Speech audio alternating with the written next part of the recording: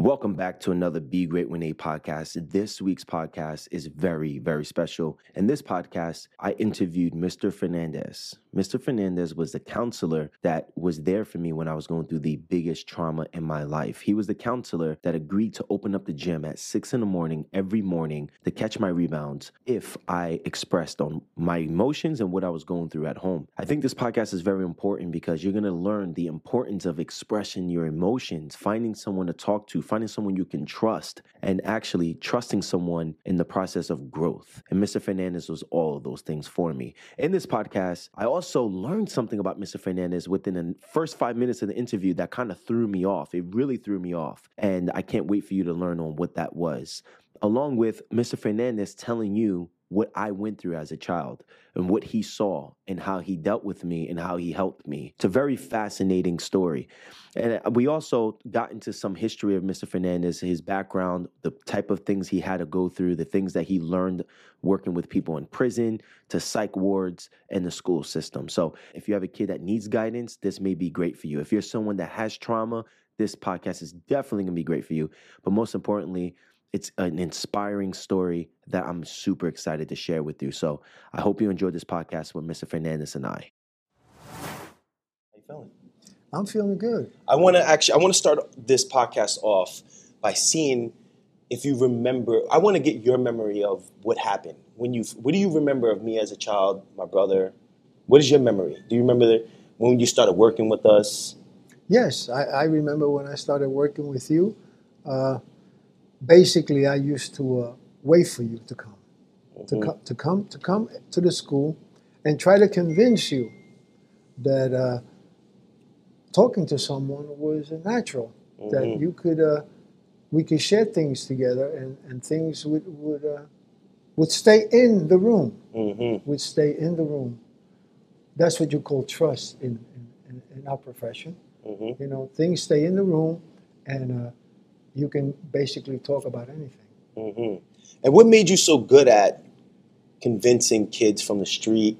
You know, because it was only me. You know, everybody respected you. All the kids in school that were from the streets. Anytime Mr. Fernandez spoke, we respected you, and we felt like you got us. Like, what did you go through in your childhood that made you someone that was so good at understanding where we came from? Maybe I was like you. Maybe I faced things in life that you saw, but I was more like your mother and father. Did you ever think about that? I never thought about that. So what made you turn your life around to become a counselor and someone that's a mentor? First, I was in places that you wouldn't even think about when I was young. I had to leave basketball because I was addicted. I was addicted to drugs, and I had to get off the drugs. I had to go to a hospital to get off the drugs, and it made my life unbearable. And my parents were never involved in any of that stuff, but I was. I was, and I had to go to rehab, and I had to join NA, Narcotics Anonymous, and I had to go through all that, Nate. And then I went back to school. And got my BA in psychology, and then I got accepted to Columbia University, and I did a year there, developmental psychology, and then I went to Fordham because I couldn't. If I stayed at Columbia University, I couldn't achieve what I wanted to, was to become to have my own practice, and I was able to do that by going to Fordham and getting on the social work program of 69 credits to a doctorate. So I also did that and got my LCSW, which is Licensed Clinical Social Worker, and that allows me by the government to do a therapy, counseling therapy. But before that, I was a pretty good basketball player. You was a great basketball player. That's pretty good. And I've learned my lesson the hard way with that. So I'll tell you what I remember. I remember I didn't want to talk to nobody. And the day that my sister killed my niece and my sister went to prison, my brother went to prison, her boyfriend went to prison, my mom relapsed, you knew it was getting really hard at home. And Miss Collins knew. She was the first one I was really opening up to. And I remember you used to look for me. Nathan, come here, Nathan. You got to talk to me. And then anytime my friends would come around, you were very good at keeping it low profile, so they know, like, I didn't need counseling, but anytime you got me by myself, you kind of like pushed me to come talk to you. And then I remember I went home one day, and there was no hot water, there was no AC. I mean, there was no hot water, heat, AC, or food. And I was sitting in my room, and I'm like, I got to change this life. My mother was on the street, and I wrote down a dream. And I was like, the only way I can escape Jersey City, if, I don't know, I start playing basketball, and I played for Bob Hurley. And I remember I wrote out a dream map, like a blueprint to the dream. I'm like, I need to get into the gym. So I remember the next morning when I saw you, it was right in front of the PS28, and you were like, Nathan, you got to come see me. And I was like, you know what? Yeah, I do. And I'll make you a deal. And I told you, I'll come see you and I'll talk to you. I'll tell you everything you want to know. But you got to open up this gym, and you got to catch my rebounds for basketball. I got to work on my basketball game. And you looked around, same kind of swag, the gold chain, the button up. And you said, look, I'll make you that deal, but the day you miss, you have to come after school. And I was like, oh man, I don't know if I want to make that, because if I miss a day, that means that, I have to go after school and work with you. But I said, you know what, you got a deal. And that went on from 6th grade, 7th grade, 8th grade, didn't miss a day, and you opened up the gym every day. And I learned my life lesson because nobody told me you were such a great basketball player.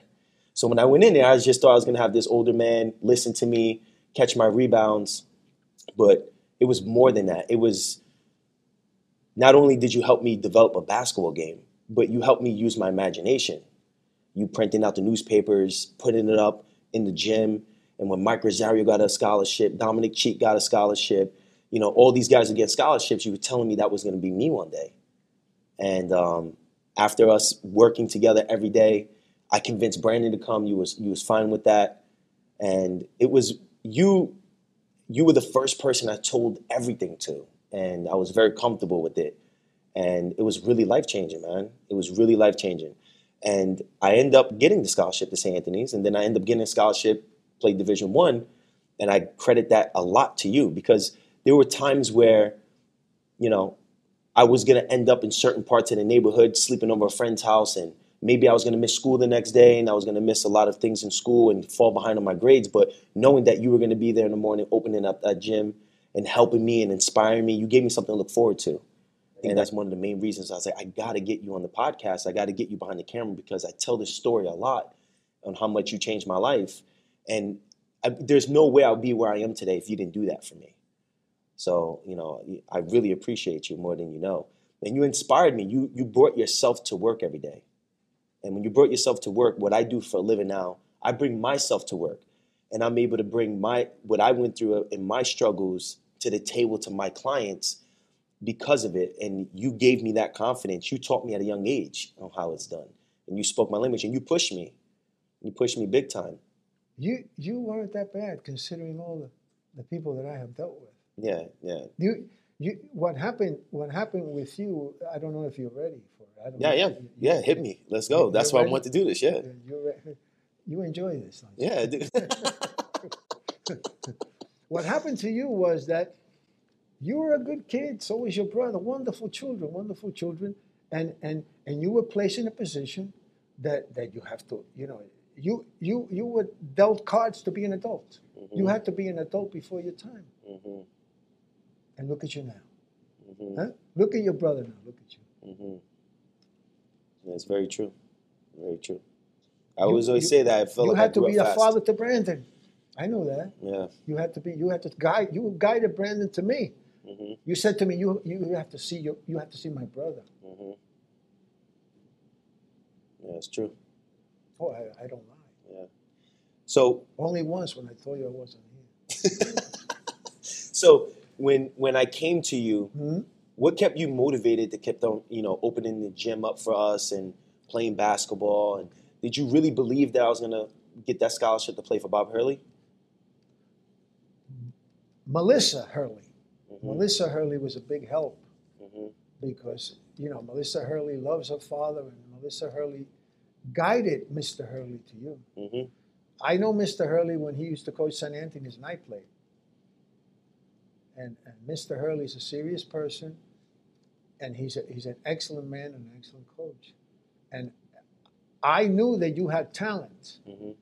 Now, you could have played basketball. Look at you. You play football. You got a scholarship. You were terrific football. You could have played football. Why not? Mm-hmm. You had it in you. You had the drive. You have the heart. You have the heart to succeed. There's nothing you can't do. There's nothing your wife can't do. Mm-hmm. That's very true. And you taught me at a young age how to use my imagination. You used to put up those newspapers and you used to tell me, imagine it was me. When did you learn that to put that in your practice? The ego. Worked on your ego. I know you wanted to be a ball player. I know Brandon wanted to be a ball player. So, you want to be a ball player. There's the ball players on the wall. You think you could do it?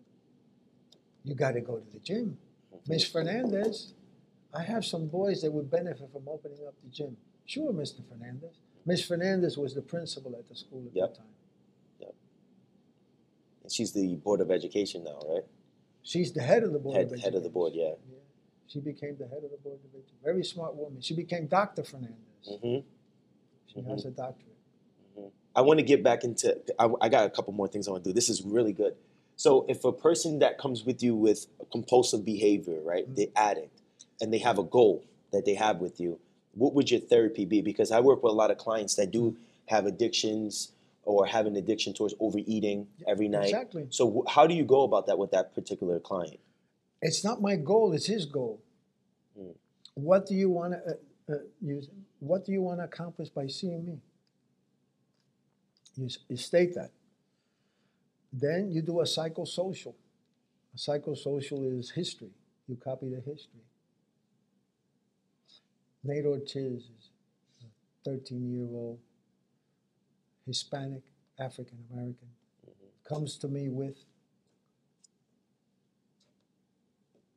and then a history of what?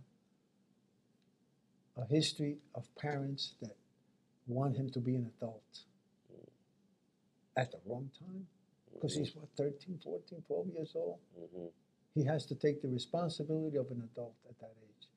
That's not easy. But Nate Ortiz is willing to work on it. Nate Ortiz has the drive to be a ball player. And he wants to go to St. Anthony's are his goals, and he's going to try hard to get there. Now, what can I do to help him? Well, go talk to Mr. Hurley.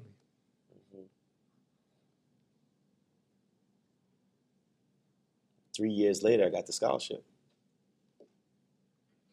which is awesome. So you did it. Nobody did it for you. I didn't catch a football.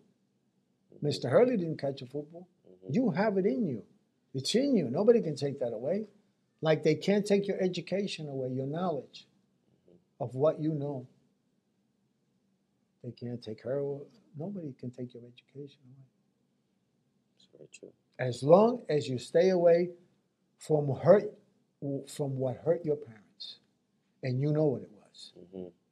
If you do that, that'll eliminate you. It'll eliminate me. It'll eliminate anybody. That's enough. So so now this, how would you call it? Because I look at it as ID. It's id. Id. So according to Sigmund Freud. Okay, so this id client comes to you. They tell you they want to get clean. You track their history, and then what are ways you can get them to progress from overcoming an addiction? Okay. The first thing I would do, I would schedule sessions with him, and then I would recommend him to join either AA or NA, Narcotics Anonymous or Alcoholics Anonymous, depending on his addiction. If it's drugs, NA. If it's alcohol, AA. Got it. So he gets something besides the counseling. Got it. When you're not around, what does he do? When I'm not around, they're in the gym. And I'm in the gym with them. But when you're in your office, where are these people after? They have to have somewhere to support. Support groups. Yeah, support groups are very important. Even for the gambling and Overeaters Anonymous. Very important. They have an association for overeating? Overeaters Anonymous. Yeah, I never knew Overeaters. that. Yes, look it up. Overeaters Anonymous, AA, NA, all that. I gotta check that out. Not for me, but I'm saying for clients. I know, When I yeah. work with the clients, what we do is we do something very similar. What I notice is I learned the 1, 2, 3, 4 approach. First approach, you have to determine the client's dream. What is a goal? Their goal. Yeah, what is something they love enough to want to change for? Then number 2, you got to figure out where they're out of balance with energy. Are they doing too much or they're not doing enough? Assessment. Okay, there you go. And then number 3, they got 3 decisions they can make. The first decision is the optimal decision. It's what's best for them and their family.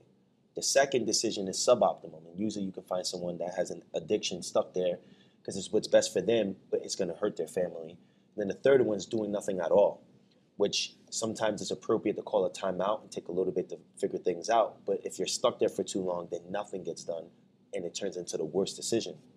And then the fourth one is the four pillars of health: nutrition, sleep, movement, and happiness. That's excellent. And if you find one of them out of balance with one of them, usually they compensate happiness with overeating or getting high. Or if they're not sleeping, they're tired, so they compensate by overstimulating their body and become compulsive to sacrifice their energy and become compulsive. More caffeine, then caffeine doesn't work, then Adderall doesn't work, then cocaine, and it gets nasty. Substitute addiction. They Substitute addiction. their addiction. They Exactly. substitute their addiction to another addiction, overeating, so on and so forth. Oh, sex also. Yeah, sex is addiction too. Anonymous. There's a group for sex anonymous, for people that have problems with sex. So with mental health, how much do you think is actually it being genetic versus it being something that is predisposed or learned from the superego? Because genetically, I'm supposed to have many different mental health illnesses, right? But since I was pretty sure what I wanted at a young age and had support like you, I was able to shift my life in a different direction. In your experience, how much do you came across addiction being, or just mental health being more of a genetic issue with the person versus their environment and their super ego, their parents? It all depends on like you said, on the individual. Sometimes, like you said, you get someone that it comes from the genes. Okay. But sometimes it doesn't come from the genes. You know, some people don't have mental illness, and they get diagnosed wrong. You know, they don't have mental illness. They have what people would say they don't know how to get out of what they're in. They don't know how to if they're depressed, they don't know how to get out of the depression. If they don't sleep, the first thing they want to take is pills to sleep. No, you don't need them. There's other ways to capture what's wrong with you. You know, well, the DSM-4, the DSM-5. You know, diagnostic. If you go to a psychiatrist, he'll give you pills. You know, he'll diagnose you and give you pills. If you go to a psychologist, he'll talk to you. You know, if you're schizophrenic, that's a different story. That's mental illness, schizophrenia. You hear voices. The voices tell you what to do. My mom has that. But it could it be from drugs? I'm not sure. You see? Yeah. You see? Because, it got worse as she got older. Yeah. Schizophrenia, you know, they say it comes out in the teens. You know, psychologists. Sometimes if you take some acid, you'll go. If you take some acid, and you go to a psychiatrist's office and you say, "I see an elephant in the corner," he'll say you're schizophrenic because you didn't tell him you took the acid. You see? Did you tell him you took the acid? Then you're having hallucinations. Why do people lie to psychologists? Well, they don't have the trust. Okay, so the trust is that's the always main thing. The main thing. Isn't it with you? Do you have trust with your girlfriend and your wife? Yeah. That's the main. And that's one of the things I do with my clients. I earn their trust. Trust is important. Yeah. You have to earn it. You know. Well, listen. Maybe I could talk to Miss Hurley, and she could talk to Mr. Hurley maybe about that, about playing basketball and all that. Mm-hmm. Basketball was your salvation in our school in PS 28. It wasn't me. It was basketball. You love basketball. So did your brother. So I know how I can get in. Get in.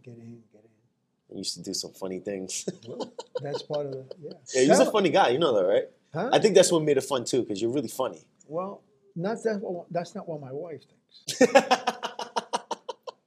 I remember the first day when as we started playing and you started coming with the shorts, the high socks, the headband, and you still had the gold chain on. And I'm like, this guy can't be serious, man. Yeah. Me, Brandon, and other kids you work with, when you're on Facebook and you're seeing them do good in life, does that bring you any good feelings? Of course it does, because I'm in my last stage of life. I'm in the 8th stage, according to Eric Erickson. I'm in the 4th quarter, as a friend of mine says. I'm in the 4th quarter. I love to see you guys succeed. Not because of me, because of you. A lot of it is because of you, though. Just want to remind you of that. A lot. Thank you. If you didn't open up, and listen, this is what I'm trying to say. If you didn't open up that gym in the There morning. you go. See, that's what it did. It was the basketball. It was, It but was the basketball. it was the person who was there with me in the morning, though. It's the hook. The hook was the basketball. Yeah, it was. It was. You. It's like a drug. Mm-hmm. You hooked yourself Mm-hmm. into your goal. Mm-hmm. You wanted to be a basketball player. Mm-hmm. You wanted to be a great athlete, and now you're doing something better than that. Mm-hmm. You're helping people. Mm-hmm. You're helping them. You're helping society. Mm-hmm. You and Brandon Mm-hmm. became. Look at you. Yeah, it's crazy. But you should get. It's not crazy. It's your achievement. Mm-hmm. You achieved that. Nobody can take that away from you. It's true. You can lose everything in life, but you have your education, and you have your experience, your knowledge. You have control of those 3 things. Mm-hmm. My most memorable thing of you is going into the gym one day, you waiting for us, like I said, with that headband, the tank top. The basketball. Yeah, it was basketball. That was the last thing. But chasing me down in the hallways before the basketball. And I heard you walking with your chain. I'm like, oh man, he's coming down the hall. Let me hide from this guy. So for you, do you have any memorable memories of like from 6th, 7th, 8th grade that still lingers in your mind? Well, I remember when Miss Hurley came to me and asked me, Mr. Hurley wants to know if you would recommend him. Mm-hmm. I didn't know she asked you that. And I said, yes. Oh, I didn't know that. Ask her. No, I believe you.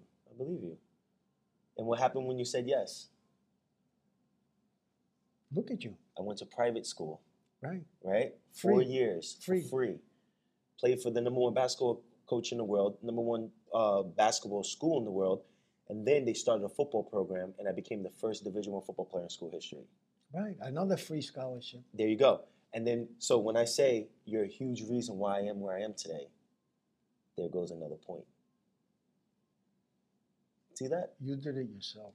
I put the work in. Yeah. But I had a great mentor, and I had someone who believed in me and who had faith in me. And you, knowing that I didn't want to let you down. I didn't want to let Melissa Hurley down. I didn't want to let Rob O'Donnell down and Miss Collins down. There you go.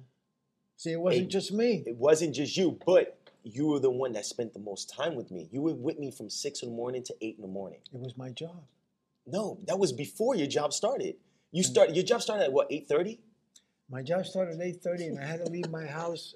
Joanne knows, my wife's sitting over there. She knows how to leave my house to get a parking space first and then come. Yes. And I used to come open up the gym. Yeah, 6 in the morning we were in the gym. Yeah. So you started your day 2 hours earlier. Yeah. For me to play basketball. That's what my profession does. My profession is supposed to give. Yes. Understand. 2 hours of your day. So that's 10 hours a week you're doing that just for me. Not just for you, for Brandon, for the 2 Italian boys. What were their names? Sal and Don. Sal and Don. Yeah. But and Sal and Don came on, later. Brandon came on, but you went that above and beyond for me. And then I encouraged Brandon to come. I encouraged Sal and Don. Then we had Anthony. Then we had Gio. Then we had Jonna. Who was the most talented person there that I could hook with the basketball? It's true. If I get you, I get everybody else to come. If you learn to trust me, then I can get others. Or else I can't do it. You went above and beyond for us. Chain reaction. Yeah, chain reaction. Seriously. But again, that's why I say I know I had the work ethic, but the mentorship, the belief, you taught me about the imagination. I would never, when I went outside and I went on the street with the drug dealers that were playing, that took over every basketball court, and I told them that I wanted to be a St. Anthony Friar, they laughed at me. When I came to you and I told you I wanted to be a St. Anthony Friar and I had this dream of going to college, you expected me to do that. You see what I'm saying? So what happened is I started to lean more on trusting you more, but also listening to you more than the guys on the street with the drugs, with the nice cars that were used to be basketball superstars for Dickerson or St. Anthony's that were doubting me, and started listening to you more. And that belief that you had in me kept me pushing. You understand? So I did have the work ethic, but knowing that I had someone like you and your support encouraged me to keep going. You see What I'm did I saying? become for you? A mentor. The super ego. The super ego. Superego. The super ego is value systems. The value system. What kind of value systems can I put into these young men so they can succeed? That's what you're doing now. Mm-hmm. How can I get this person to trust me that I can get him out of this addiction? Not you, but the person you're working with. Mm-hmm.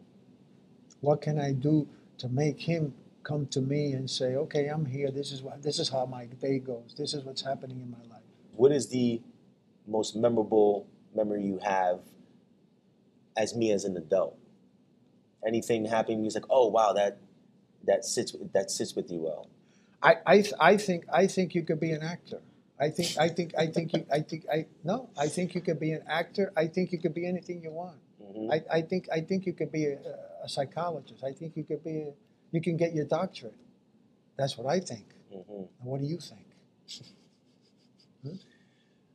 I think, well, I got a book deal now, and I think that I'm going to be a very successful author, which is going to give me better opportunities to be a very successful speaker nationwide and worldwide, globally.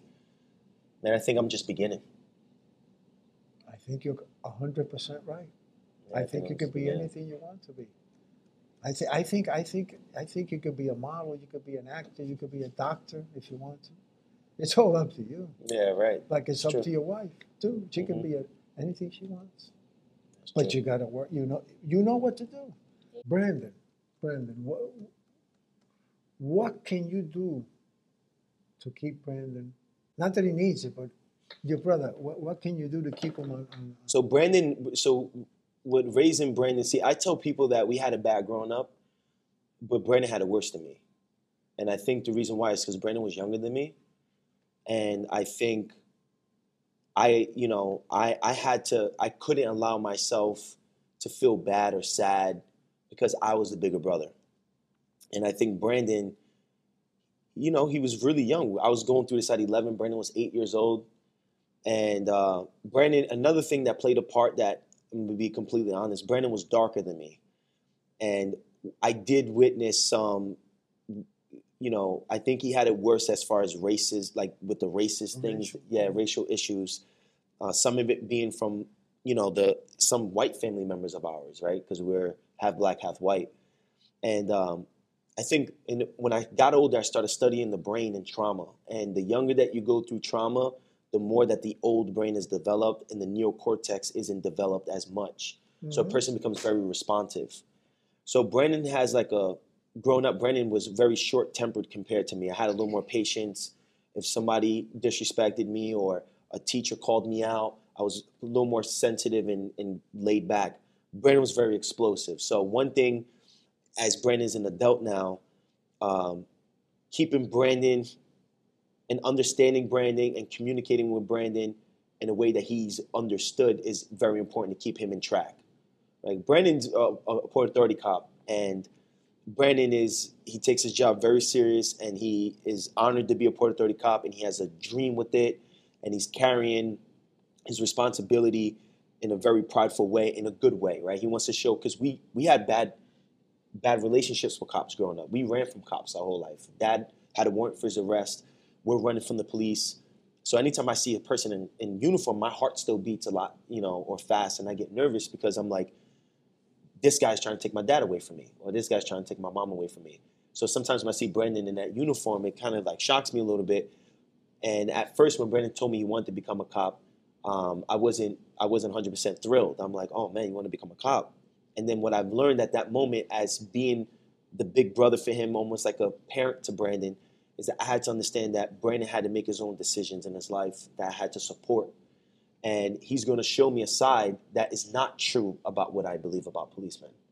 And that's exactly what Brandon does. Brandon shows me a side of, and I have a whole different perspective about cops and a whole different respect for cops because I got to learn that through Brandon. So my goal right now is to make sure I'm there for Brandon to support him in his career. I think a lot of it growing up is I was a basketball star. Brandon was really good in basketball too. But Brandon had the opportunity to go to St. Anthony's, but one of the reasons why Brandon didn't want to go is because he wanted to make his own name for himself. In Ferris. Yeah, he went to Ferris. Ferris High School. Yep, so he wanted to make his own name. And, so I think, I want to honor where Brandon's at because it seems like sometimes I can feel like I accomplish a lot and he accomplishes a lot too. But Brandon's not that enthused to tell the story like I am, right?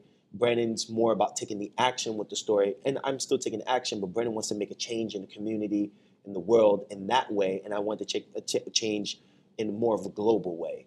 And I want to make sure that as I'm doing that, I honor my brother and I'm supporting him to make sure that, and I understand him because I never want to get too big or too cool for my little brother. And I was like that since we were kids. So to keep Brandon in line is to be able to be there with Brandon, be there for Brandon, and listen to him and let him be heard, Now he knows it.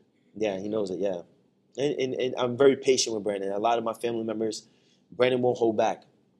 I'm very good at getting Brandon to talk to me. I'm really good at Brandon not exploding on me because I understand Brandon. I understand the trauma that we went through. So, and for the people to listen, it's not like this guy just explodes on people. It's like, no, sometimes Brandon's very strong, big guy, 6'4", 250, that went through a bunch of trauma that if you disrespect him or whatever, he's not going to hold his mouth or he's not going to hold back, right? Mm-hmm. He's a strong young man. So keeping Brandon aligned with his dream and getting Brandon, and one thing, side effect that came with the life of Brandon and ours is that we're never satisfied. So for an example, Brandon owns a home. Brandon has a great job. I own a home. I have a great job. But learning on how to relax was a side effect of this life. When is it okay to not work? When is it okay to not worry? When is it okay not to say no to people or to give people money and try to help family members, And I think that's what we're both trying to figure out in our lives I think that's a side effect a lot with the childhood trauma that we went through. And being the parents to our parents still today. So yeah, that's how I keep Brandon in line, man. Brandon's a good kid. I know that. What was the difference between me and Brandon? That's a good question. The difference between you and Brandon was that Brandon was much younger, mm-hmm. and he didn't understand. He came in third grade, then they moved him up, and he was still a little immature, mm-hmm. and that was his way of coping with the situation. Mm-hmm. See, Brandon was trying to cope with the situation his own way, and he would come and tell me sometimes things, like Mom doesn't want to do the wash and stuff like that. And Miss Collins would say, well, I'll do it for you. Mm-hmm. No, don't do it for him. Let him see it. Let him experience it. So he can see what he can't do, mm-hmm. what's being done at home. Miss Collins was a huge help for us. She was. Miss Collins was the first one that I think I related to her because her son was biracial like me. Yeah. And when she came to talk to me, she knew it. And, I love Miss Collins' swag. She got a nice, strong swag to her, And she came to me and said, you can talk to me.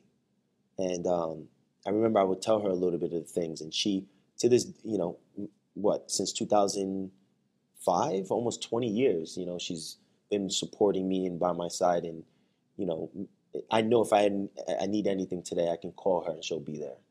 Miss Collins, Miss Hurley, Mr. O'Donnell, they love you. Yes. And more. Mr. Brown, yes. Mr. Brown, that's another man. Yes. That's another man that was there for you. They love you. So knowing that Brandon was coping, what were your techniques differently from someone like me and then Brandon? So how was I? I don't remember that much. I remember the good things. What was wrong with me? What was my side? I knew I was a class clown. I know that was one of them. But what are my weaknesses when I was younger? Well, you said you were a class clown. You try to make humor for the situation. Mm. At class, fool around once in a while, letting it out that way. Mm-hmm. You know? There was nothing wrong with you. You keep saying there's something. What was wrong with you? No, I don't want to come off like trying to be perfect. Like I want to know. I just like the nobody's perfect. Yeah. I'm not perfect. I have a lot of problems. Mm-hmm. Everybody has problems. It's how you handle it. Things will come up. Life's not easy. Brandon experienced things that maybe somebody would experience when they're 20. Mm-hmm. Homeless. Mm-hmm. All that affected him. Mm-hmm. It would affect me. It would affect everybody. Mm-hmm. That you guys are survivors. That's the word. You two guys are survivors, and you did it the right way. Brandon got an education, so did you. Mm-hmm. And went to St. Peter's. St. Peter's. He went to St. Peter's. Yep. Brandon went to St. Peter's. That's a good school. Brandon went to St. Peter's. Brandon could be, I shouldn't say, Brandon could do more than what he is also. Brandon could be something else. Brandon could be a therapist too. Brandon could be a counselor. Mm-hmm. But that's not what he likes. You have to do what you like. Sometimes people do better at other things in life, He wants to be a policeman. He wants to protect. He wants to protect because nobody protected him. Mm. I never look at it like that. You protected him. Mm-hmm. Nobody was there for him. Except you. So he wants to now show you, hey, I'm going to protect people. I'm going to put the bad guy away. Who's the bad guy? Brandon. I used to ask him, who's the bad guy? Who's the bad guy? You know who the bad guy is in your life? What do you do with the bad guy? How do you handle the bad guy? Because we have the bad guy in us sometimes. We all could be bad, and we all could be good. Why are you good, and why is he bad? What had he had to cope with in life to make him a bad person? Go back to the jail. The people in the jail. What made them go to jail? Why do they keep coming back to the jail? Oh, if I can make money on the corner, they're selling drugs and making $1,000. Why do I want to wake up early in the morning and go get a job? Society sometimes gives you things that hey man, look at Joey over there. He's making $1,000 a week. How come you didn't do that? See, you didn't do it. You saw it. Mm-hmm. You experienced it. Mm-hmm. You didn't, but others do it. Mm-hmm. Just on that phase, others do it. One thing about me too, like I wasn't built for the street life for some reason. When I had to, Sal and Don and other kids that were on the street became my best friends, and my goal was to get them off the street, and we did. But anytime I was around something that was known to be illegal or not good, I felt this guilt in me. Didn't feel right. No, it didn't. Good. It didn't. And when there was a time in my life where I say about like when we got like 13, 14 and we had to stay with Dad in front of the Holland Tunnel and in a hotel with Dad, his hip was getting to the point where he couldn't really walk as much. And he'll have me go out and take the pills to the car and collect the cash. And it was a huge guilt that I used to get when I used to have to do that, and it was a huge, I don't know, it was the worst feeling that you can feel. And so there was something in me when I was younger that I'm like, that's something I just can't do, And using my imagination, I continue to use my imagination after we did it with the basketball thing. When I was playing for Hurley and things got worse with becoming homeless and living in that hotel, I used to vision, if I keep overcoming these little bad situations, they're going to make a book about this one day. And I can tell the world, And as I'm sitting with you, before I got here, I received an email that the contract for my book is coming on Monday, which is my 30th birthday. Wow. And I signed my book deal on my 30th birthday. And I'm here hanging out with you 2 days before that, talking about the story. The story that you're gonna tell. Yeah. And how many people you're going to help with that story. That's what it comes down to. Mm-hmm. That's what you're gonna do. Help people to get out of the rut, to get out from to get out from their problems, and give them a horizon. And this story of you helping me would inspire people to go look for help. I hope so. That's one of the things I really wanted this podcast and this video to do is if you need help, if you're young, old, whatever you are, and you need help, I came for help and I got it.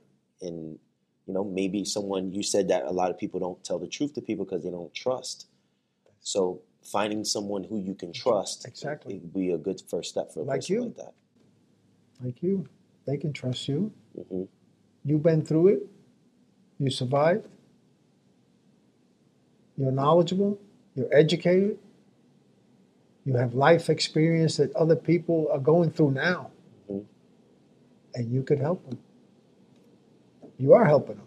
Mm-hmm. And this book is going to be something sensational because you're going to give your heart to it. You're going to give your love to it. Mm-hmm. I'm definitely going to give my heart and love to it. When you got into the career, and what got you to go to elementary school instead of, because I remember you told me when I was a kid that you worked with prisoners, right? Or people in jail? Well, I worked at Morristown Correctional Facility. And there I work with people that are murderers, people that kill people, and the guards would bring them to me, and I would put them in a paper suit. A paper suit means that they can't basically kill themselves, they can't hang themselves. I worked at Morristown. I also work at the youth house in Sea Caucus, And how long were you in there for, like those two different Not places? Not that long, about 6 months, because basically it was far from here, for where I lived. I lived with my wife in Bogota, New Jersey, and I had to go every day to Morristown. And when it snows, this, that, and that. Mm-hmm. But it was very interesting because my whole life was based on seeing mental illness or substance abuse from the beginning, the middle age, to the adult, which the prison is probably the middle age of adults, and work with it. And some people aren't mentally ill, they're not mentally ill. They're just going through phases, and the stages of life. And sometimes the stages of life bring you to the left or brings you to the right, and you have to find the middle ground. And that all depends on the person, right? With that particular. So, for an example, like say we was in school, you dealt with me differently than Sal and Don, for an example. Of course. Why? Of course. And not like the prisoners. Mm-hmm. The prisoners, I dealt with them differently. Very different. I know. I remember you used to sit us down. I remember one day we got in trouble. It was me, Sal, Don, and for those that are listening, Sal and Don, when I was kids, they were the troublemakers when I was kids. Exactly. And our morning sessions and me being a great friend, I think we changed their life a lot as well. They're doing very well in South Jersey. They have beautiful families, beautiful businesses. But when we were young, they were known to be, out of my friend group, the ones that were troublemakers. I remember one day you sat us down in your office and you told us how you've dealt with people in prison and how you've seen crazier. And you told us and you were telling certain kids that if they continue to go on the path that they're going on, that they're going to end up being there. And it was always a wake up call for us. We was in 7th, 8th grade, and I was like, "Oh, that's I don't want that life." Well, I work with rapists. I remember. I'll give you an example if you like. Yeah, of course. I was sitting on my desk once, and the guard brought a man that just killed his wife, and there was blood dripping on him, and his shirt, and all that. And, he was very jealous. He felt that she was cheating on him. Another example was another man that hired people to beat up the guy that he thought was having an affair with his wife. Mm-hmm. And what happened there was that they all went to prison. Mm-hmm. They all went to prison. The guy that set it up and the guys who did it, who beat up the man. Mm-hmm. My wife used to type a lot of letters to the judges for Sal and Don. Mm-hmm. When they used to get arrested. And my wife I write them, and my wife would type out the letters. Then we mail them to the judges. Mm-hmm. I remember that. And I would say, please let me have the opportunity to work with these young men. Mm-hmm. I remember Don telling me you used to write letters to the judge. Yeah. What made you go from working with prisoners like rapists and murderers to children in Jersey City Heights? Well, from there, I went to the Urban League, and I was the director of mental health in the Urban League. But that's the different type of work. When you become a director, you don't do hands-on work. You don't see the clients. You do paperwork and all that stuff. I was a director, so I supervised the counselors in the Urban League. Got it. That's what I did. Then I went to the Urban League. Then I also worked in the school system in Englewood, Dwight Morrow High School. I know that high school. Very famous high school. Yeah. Johnny Travolta went there. I didn't know that. Yeah. I didn't know he went there. Oh yeah, Johnny Travolta went there. And as a matter of fact, my wife could tell you, I was sitting home one day. I coached soccer there, and the head soccer coach called me and said, "Hey, you know who's here?" He said, "John Travolta. He came to visit. He wanted to see if I wanted to go there. All the coaches were supposed to go there. I never went. I didn't go. So you never met him? No, I know. He never met you? No, I know other actors, though. I know other actors. Mickey Rourke. Yeah. Got you. I'm going to show you a picture of Mickey Rourke when we finish here. Okay. And Tony Curtis. Yeah, show me those pictures. Maybe you can send them. I can put it up on the YouTube. I'll show them to you. My wife has it right over there on my phone. Got it. Right, Joanne? So when you went from there, that's when you went to PS28. From Inglewood. No. When I went from Englewood, then I became the director of the Puerto Rican Institute in Jersey City. It's still there. Oh wow. A mental health clinic. Got it. And in your opinion, what are the most obvious cases or consistent cases you saw with mental health? Well, in different outings, you see different things. Got it. Like when I also worked at St. James Hospital, and I'm bringing it up, and St. James Hospital was a lock unit. Are you familiar with lock units? You want to get like 1 hour, right, of recess? The people are locked in. The patients are locked. They can't leave the hospital. Okay, got it. They can't leave the floor. Isn't that called a psych ward? Okay. Well, that's why I call it a lock unit. Okay, got you. So another word for is lock unit. Okay, didn't know that. So you worked there? Of course. Got you. I worked there, and I also worked at St. Michael's in Newark. And during the jail times, I saw people in organized crime when they got arrested. From the Lucchese crime family. There's 5 families in organized crime. The Lucchese crime family got arrested in Morristown at that time. Wow. So you've been around a lot. I didn't know you was at all these different facilities. Yeah, there's also another one, St. Mary's Hospital in Pennington Avenue in Passaic. I worked there also. For how long? About a year. Got it. Yeah. I also moved around because of the salaries. The salaries were low, and I was always trying to find the next one. Yeah. Yeah. So you go from these type of environments to a school. And I learned. Okay. And I go from the school, and remember, the children have parents. So I work with the parents before of other children. Now I'm working with children. And you work with their parents already. So you're starting to see so when you came to PS28, right? What year did you actually go to PS28? Do you remember? 1996. Wow. But I wasn't only at 28. The first year I was at number 1 and 28. I only had 3 days at 28 and 2 days at 1. Got it. And then the next year it was full time. Got it. Full-time. So when you made that full transition to PS28, what would you say is the most important thing when it comes down to working with kids with therapy and counseling? Trust. The trust. First, you have to engage the child. Engage him to trust you. Therefore, when he trusts you, the child will share with you issues that are happening either at school, at home, or in their dreams. Because we all have 3 things, whether we like it or not, in our personality. They're at the board. Yeah, let's go over that. So that's it. Okay. And what does that instant mean? gratification. Okay. 3 parts of the personality. I want what I want when I want it. A substance abuse person has an overactive id. He's addicted, so he wants what he wants when he wants. The superego, values instaured by the family. Can you give me an example on that?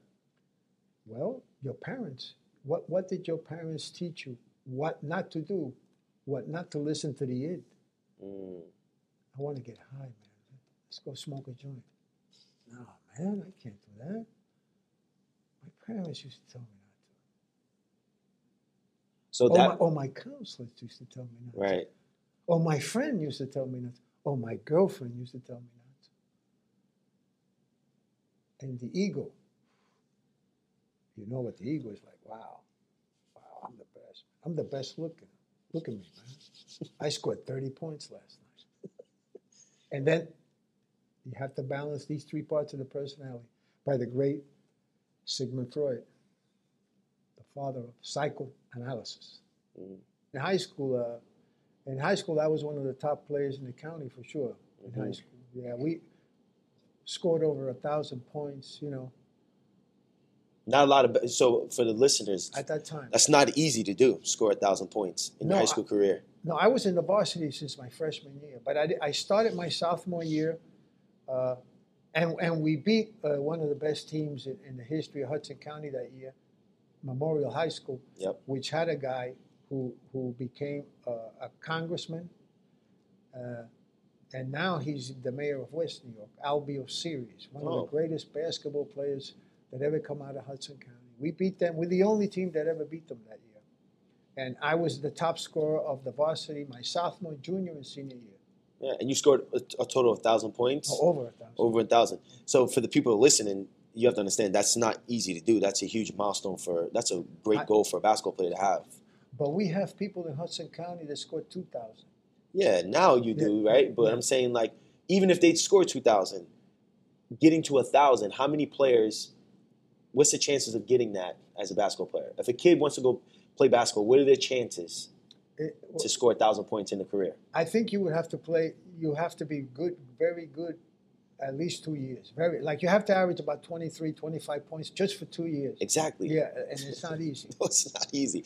That's why I said it's really hard to achieve 1,000 points. Well, I had good mentors. I could tell you people that I went to Dave Bing's All Pro camp. I don't know if you know who Dave Bing was. No, he was one of the greatest basketball players in the history of the NBA. He's in the top. Played for the Detroit Pistons. Okay. I went to his camp, and there I played against Campanella Russell, Campy Russell, that played for the Knicks. Mm-hmm. He was in high school then, like I was. What was the other? I'm trying to think. He played for the Denver Nuggets. Fatty Taylor, Roland Taylor, John Brisker. All those guys we used to play at night. The counselors. Mm-hmm. I was good enough to play with the counselors, and I used to play with them. And they were pros. Campy went to Michigan, was an All-American, and he went on to play with the Cavaliers. Nice. Campanella Russell, and then he went on to play with the Knicks. Roland Taylor played with the Denver Nuggets, and John Brisker played with the Seattle Supersonics. And I played with them, and against Dave Bing. Dave Bing was one of the greatest players for the Detroit Pistons. And what got you into basketball? Well, one day I was in grammar school, Robert Waters Grammar School, playing half court, and I saw two guys playing there. They were huge, big guys, in Union City. And one was Tommy Heinsohn. Tommy Heinsohn later went on to play for the Boston Celtics. And the other one was Henry Finkel, that also played for the Boston Celtics. And a friend of mine, I didn't know, and a friend of mine pointed them out and said, "You know who those guys are?" I said, "No. That's Tommy Heinsohn and Henry Finkel. Do you know who they play with?" "No, Bill Russell."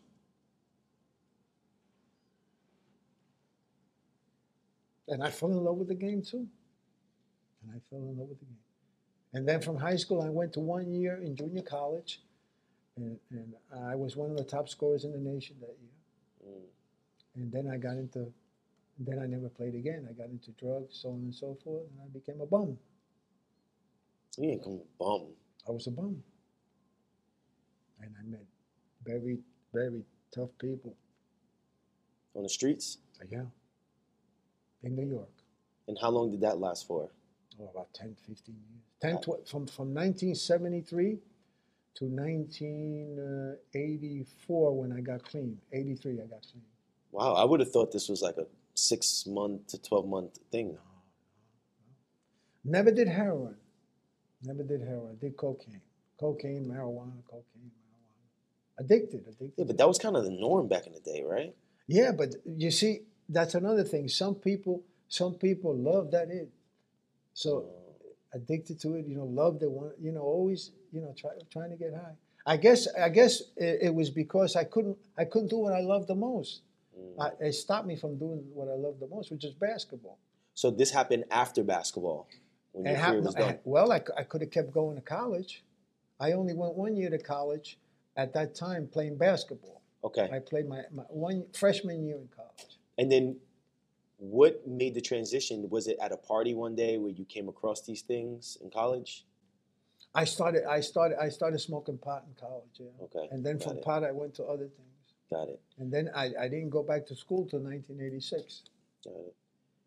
So when you became a you went all over the place using your therapy. I mean, using your therapeutic skills, right, in counseling. From school. Yeah. So then when you came to elementary school, because there's people listening right now that most likely got kids. I work with clients that usually are working with kids. Usually the father's not around, or they're working with kids with behavior issues. How important is it for the child to have a mentor? Very important. Very important. The mentor has to be positive. The mentor has to gain the trust, make the assessment. The assessment and the trust come together, and then you do the work. You start working with the child. Mm-hmm. So what does your day look like today? What does your day look like when you're back in Florida? Are you still giving counseling? Are you helping people? No, I'm retired. I live with my wife. We ride bike. We go to the beach. We don't do anything that has to do with. She counsels me sometimes.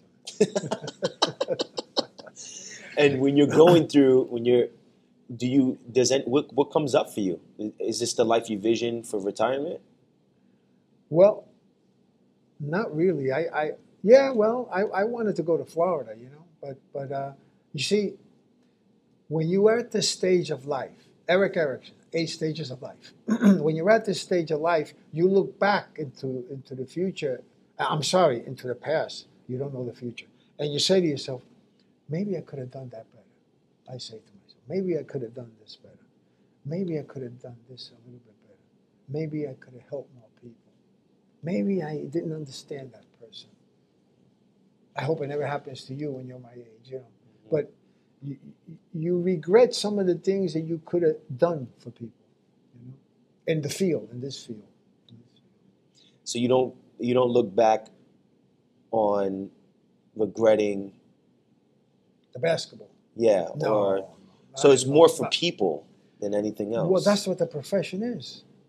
The profession, as you know this, is to help them, to help them achieve, to help them get out of whatever their problems are. That's the profession. Yeah. If you're really in it, And when you were in your profession, I find helping people is great, but then it's important to also help yourself. Exactly. No, you have to. In order for you to help others, you have to help yourself. You have to keep yourself clean. You can't. You have to keep yourself in good shape, like you are. You have to eat the right food. You have to get the right sleep. You have to do the right exercises. Mm-hmm. And today you still do that, right? Because last time we talked, you get up at like 4 in the morning? Of course, I get up at 4 in the morning. Today I'll get up at 4 in the morning and exercise. My wife is my witness. I have bands upstairs, and you can see if you want. I have one of these things, and I lift weights, light weights, and we bike, and we walk every day. We exercise every day. We go to the beach and then walk.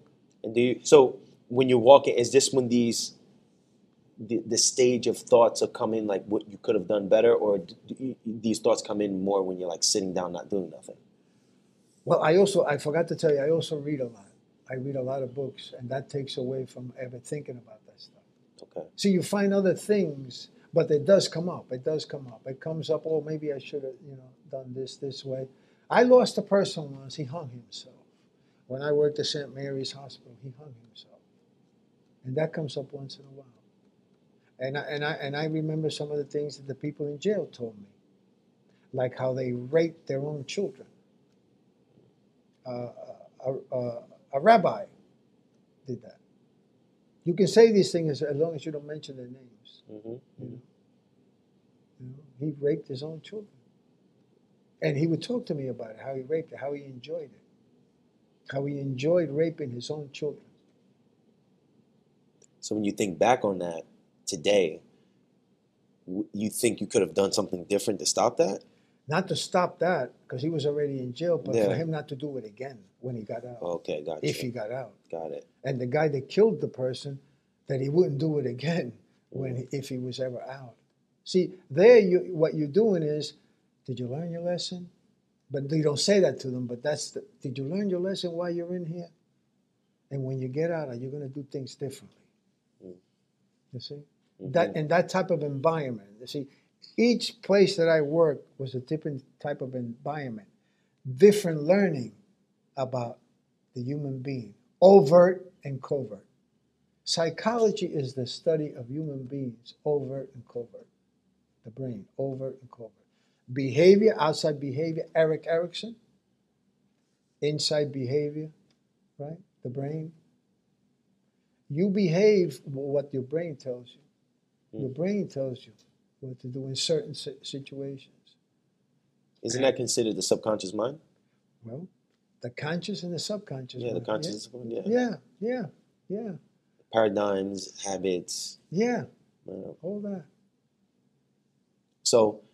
You mentioned Carl Jung before. Yeah, love Carl Jung. I call him Jung. Maybe I've been saying it wrong this whole time. No, Carl Jung. Yeah, you can say whatever. He's not alive anymore. He can't hurt you. Carl Jung can't hurt you. Carl Jung, Erik Erikson. Who else? When I went to Columbia University, when you go to the university, there's certain psychologists they teach you. Yeah. Now they're teaching others. Yeah. That's the way it is. So you learn different theories of human behavior. And psychology is the study of human behavior, overt and covert. Mm-hmm. I forgot to put that. Psychology is the study of human behavior, overt and covert. Have you come across Joseph Campbell's work? When I was younger. Got it. Yeah, he has a book called The Hero with 1,000 Faces and Hero's Journey. And I think he's more of a mythologist. Yeah. Someone who teaches mythology. But uses Carl Jung and a lot of psychologists' work to make it more digestible for civilians. And when we went to school, they used to tell us to use 3 different theories to analyze and assess the human being that you're facing. Use different theories in your head. When the person talks to you and all that, then when you go and write your notes, use different theories, to like a little formula. Yeah. Gotcha. Formula that you use to analyze the person to see how can I get him to achieve? That's it. How can I get this guy to achieve by the theories that I learned? Psychological work. Gotcha. Is it done? It's done. All right. We killed the battery. All right. You happy? I'm very happy. Wait, this is a really good one. I'm happy to see you. I'm happy to see you too, man. Yeah, this is the best one. Yeah. This is the best one.